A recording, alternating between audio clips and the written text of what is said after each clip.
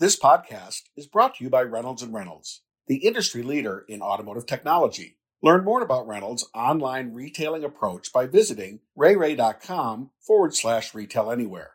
That's RUI.com/retail anywhere. Welcome to Daily Drive for Thursday, August 18th, 2022. I'm Jamie Butters, Executive Editor of Automotive News. And I'm Kellen Walker. Today on the show, Tesla will once again get tax credits next year, but does it need them? A new study shows broken EV chargers are hampering adoption. Meanwhile, Volvo looks to lower costs with its Starbucks chargers. Plus, a deeper look into the Inflation Reduction Act's impact on the industry with Automotive News Washington, D.C. reporter Audrey LaForest. Let's run through all the news you need to know to keep up in the auto industry. Tesla will once again have access to federal EV tax credits next year now that President Joe Biden has signed the Inflation Reduction Act. Analysts predict Tesla should qualify for the new tax credit with the Model Y crossover, the best-selling EV in the U.S. That's based on new vehicle registrations this year through June. But CEO Elon Musk says the automaker already has more demand than it can handle. A chart posted by the fan site Tasmanian recently put wait times for the Model Y at 175 days. Tesla's U.S. new vehicle registrations rose 61% in the first half of this year to almost 230,000 vehicles, according to Experian. That represents a 68% EV market share. Even though there's pent-up demand for EVs like the Model Y, some analysts say there are still plenty of pain points that could slow down broader adoption of electric models. A new study from J.D. Power says owners are dealing with lots of broken charging stations and a slow rollout of public charging infrastructure. It says those are hurdles that could pump the brakes on EV adoption. Although registrations for electric models have doubled in percentage since this time last year, J.D. Power says driver satisfaction with level 2 public chargers is falling. The study found that satisfaction with DC fast chargers stayed the same compared to last year's report. Volvo hopes to ease those headaches with its own network of charging stations, which it's building at Starbucks stores. As part of a pilot program, the Swedish automaker will install up to 60 fast chargers at 15 Starbucks stores on a route between Denver and Seattle by year-end. The chargers will be from ChargePoint, but include Volvo branding. It's a middle path between Tesla's proprietary charging network and the approach most other automakers are taking, relying on networks built and operated by the government or utilities or other companies. Volvo will have some control over its Starbucks charging network, but without shouldering the exorbitant cost of Tesla's go-it-alone strategy. Volvo Car USA's head of electrification, Alex Trippi, declined to elaborate on the financial details of the charging program, but he says the collaboration is mutually beneficial for its partners, bringing foot traffic into Starbucks while helping Volvo sell more Americans on the ease of owning an EV. And Toyota is one of the companies helping to bring a new hydrogen hub near Detroit. Our sister publication, Crane's Detroit Business, reports that Albuquerque-based BayoTech aims to open the modular hydrogen production system at the American Center for Mobility in Southeast Michigan by mid-2023. Once approved, the company would install prefabbed hydrogen units capable of pumping out 1,000 kilograms of hydrogen per day. That's enough to fill up 200 hydrogen vehicles.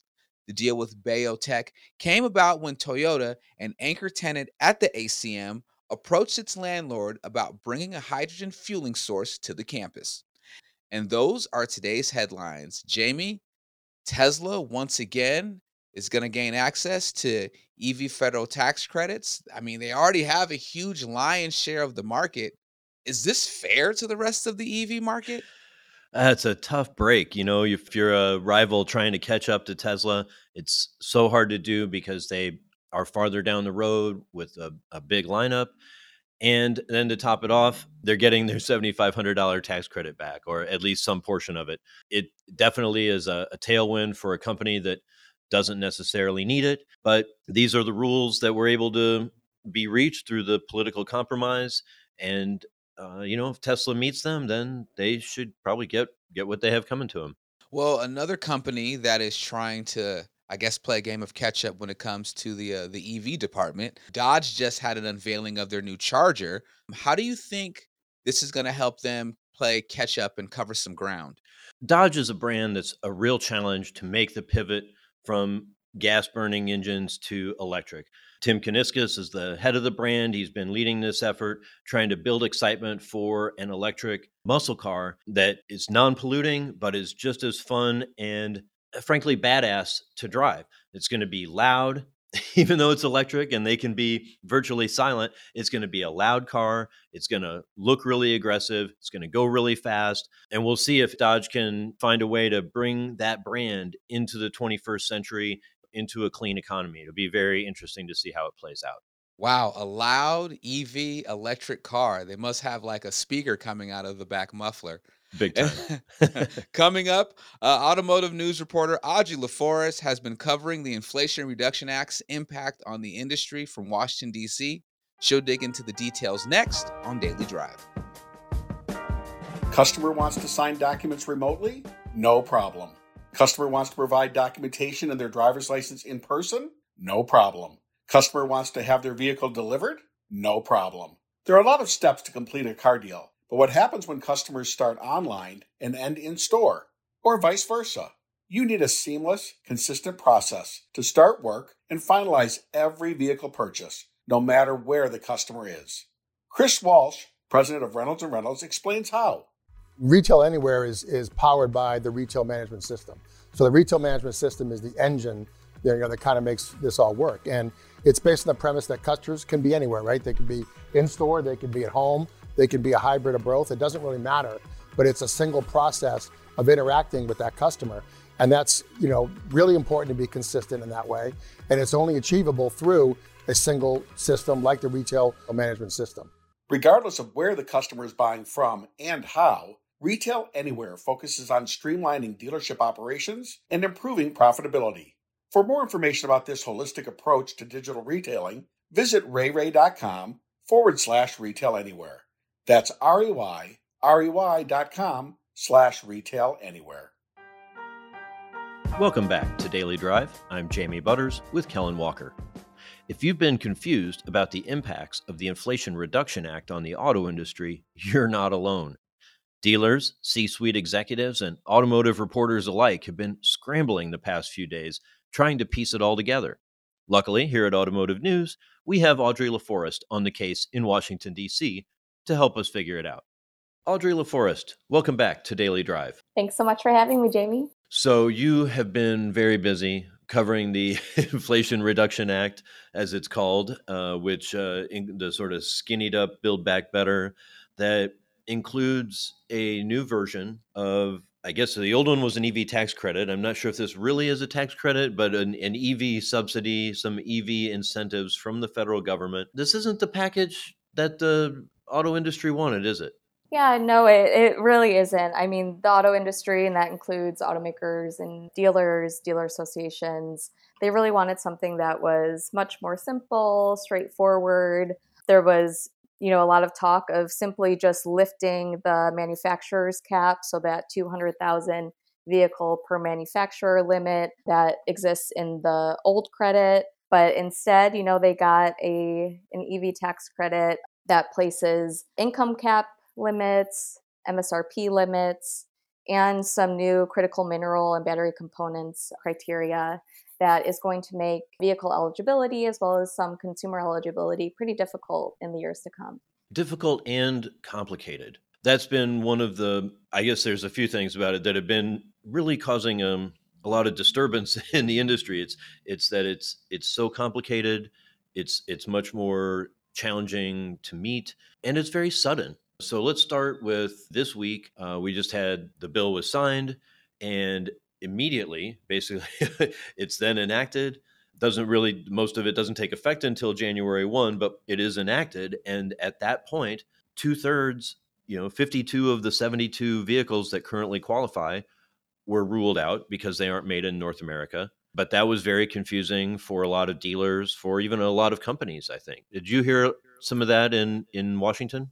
Yeah, absolutely. I think there was a lot of scrambling going on because a lot of these various provisions in the tax credit do take effect at different points. And, as it relates to battery components and the critical mineral sourcing, those increase in stringency. Each year there's different levels for that that's required. As you said, final vehicle assembly must occur in North America for EVs sold after the bill is enacted. So that took effect after Biden signed the bill on August 16th, so Tuesday. And yeah, I think one of the things too that was still confusing and maybe not laid out as clearly in the legislative text was just what happens in the transition from the old $7,500 tax credit that, as I said earlier, didn't have any of these restrictions other than the 200,000 vehicle per manufacturer cap, and what happens now sort of in this transition period to where effectively we do have a new EV tax credit. It just only has that one stipulation of the final assembly in North America for now, but it's eliminating or reducing the number of EVs that are eligible. Yeah, it's very challenging for the automakers who thought they had a program in place that was going to run for a extended period of time, built their models in other markets maybe where there was even more EV support, but started bringing them to the US, and now they aren't going to get support. It'll be really interesting to see how that plays out. So this was much more restrictive, like you said, than the industry wanted in a lot of ways. And I feel like that was really the product of the bargain that had to be reached with Joe Manchin, the conservative Democrat from West Virginia. A lot of people saw him as an actor on behalf of Toyota, and maybe in some ways, he helped Toyota by not supporting the program that would give $4,500 extra to every UAW made vehicle. But Toyota did not really benefit from this much at all. They still had a partial credit that went away. So their plug-in hybrids no longer get the $3,750 support they were getting, and they don't make any EVs here, or plug-in hybrids here. So that's a real challenge for Toyota and a number of others. Manchin had his reasons. He was worried about sourcing and where investments were going, and also who was going to benefit. You've done some reporting on this. Talk to me about the market factors. Yeah, I'll talk about Manchin a little bit too, because it's really interesting that, as early as April, I believe, he had questioned in a Senate hearing the need for an EV tax credit, pointing to, the demand for EVs here, that consumers are, on wait lists for EVs and waiting for those orders to go through for them to get their vehicles.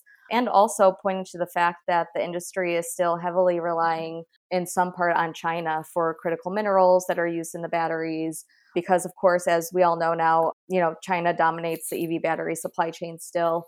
So when I look at the EV tax credit, the provision specifically on the critical mineral sourcing, as well as the battery components assembly, I feel like maybe has a Manchin stamp on that, because it's preventing 70% of vehicles currently available to US consumers today from getting the full credit, and also forcing the auto industry, forcing automakers especially to rethink their supply chains, maybe pull back on some of that reliance on China or other countries for the materials sooner than expected. And that's really not an easy thing to do. So it'll be interesting in the years to come to see how that really affects the EV market here in the US, and how dealers especially respond to it, because, some of them are preparing to sell EVs. They say that they want to sell EVs if that's what the consumer wants to buy. Yeah, I think a lot still to figure out in the years to come as to how this all plays out. Well, I think one thing that was strange, this of course was done entirely by the Democratic Party. It was not, no Republican support. And politically, it's weird because usually politics, you want to make a big show of what you're giving and kind of be real quiet about what you're taking.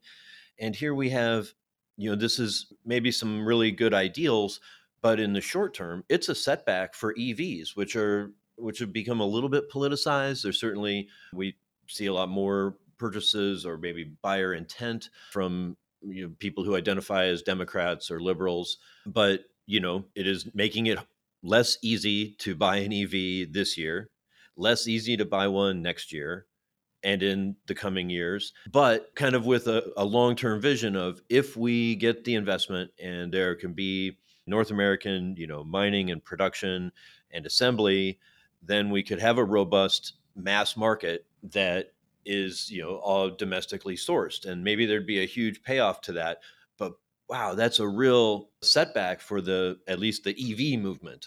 That doesn't seem like the best timing politically. Curious. Yeah, no, absolutely. I mean, I did have a few sources tell me that, just the restrictions in this EV tax credit, at least in the near term, could slow EV adoption or just, the EV market here in the US overall. There's also still challenges related to charging infrastructure and whatnot, that are somewhat separate from, the consumer incentive side of things. But I mean, automakers are still in the process of, ramping up their EV production, getting vehicles here in the US. I did have one Honda dealer mention to me earlier this week how, their first EV, the Honda Prologue, doesn't come to the US market until 2024. So in terms of the EV tax credit and their customers' access to it, maybe Honda's in a better place at that time or not too long after, to really adjust their supply chains to get that credit, or at least half of it. Yeah, it's funny. It's sort of the new program kind of really rewards the early adopters, and the last adopters, it's these kind of second movers, the middle movers that are really kind of caught in the middle of it.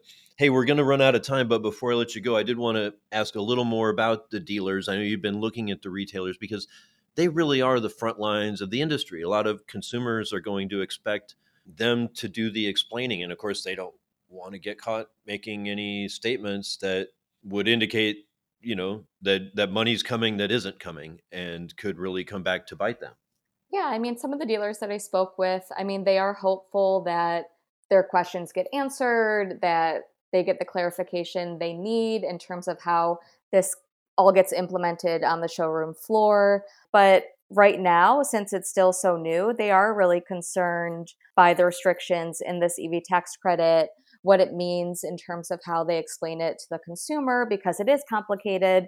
A lot of this is, it goes above the head of the consumer. They're not the ones necessarily studying the legislative text and the nitty-gritty in this law. So yeah, they're very concerned about how this plays out in terms of their relationship with the customer, because they don't want a customer to come in thinking that they're eligible for an EV and then come to find out, they can't get the EV tax credit, their income's too high, the EV just doesn't qualify, etc. So they're going to be looking to their dealer associations as well as their automakers for some guidance on this in terms of how to explain it properly to the customer.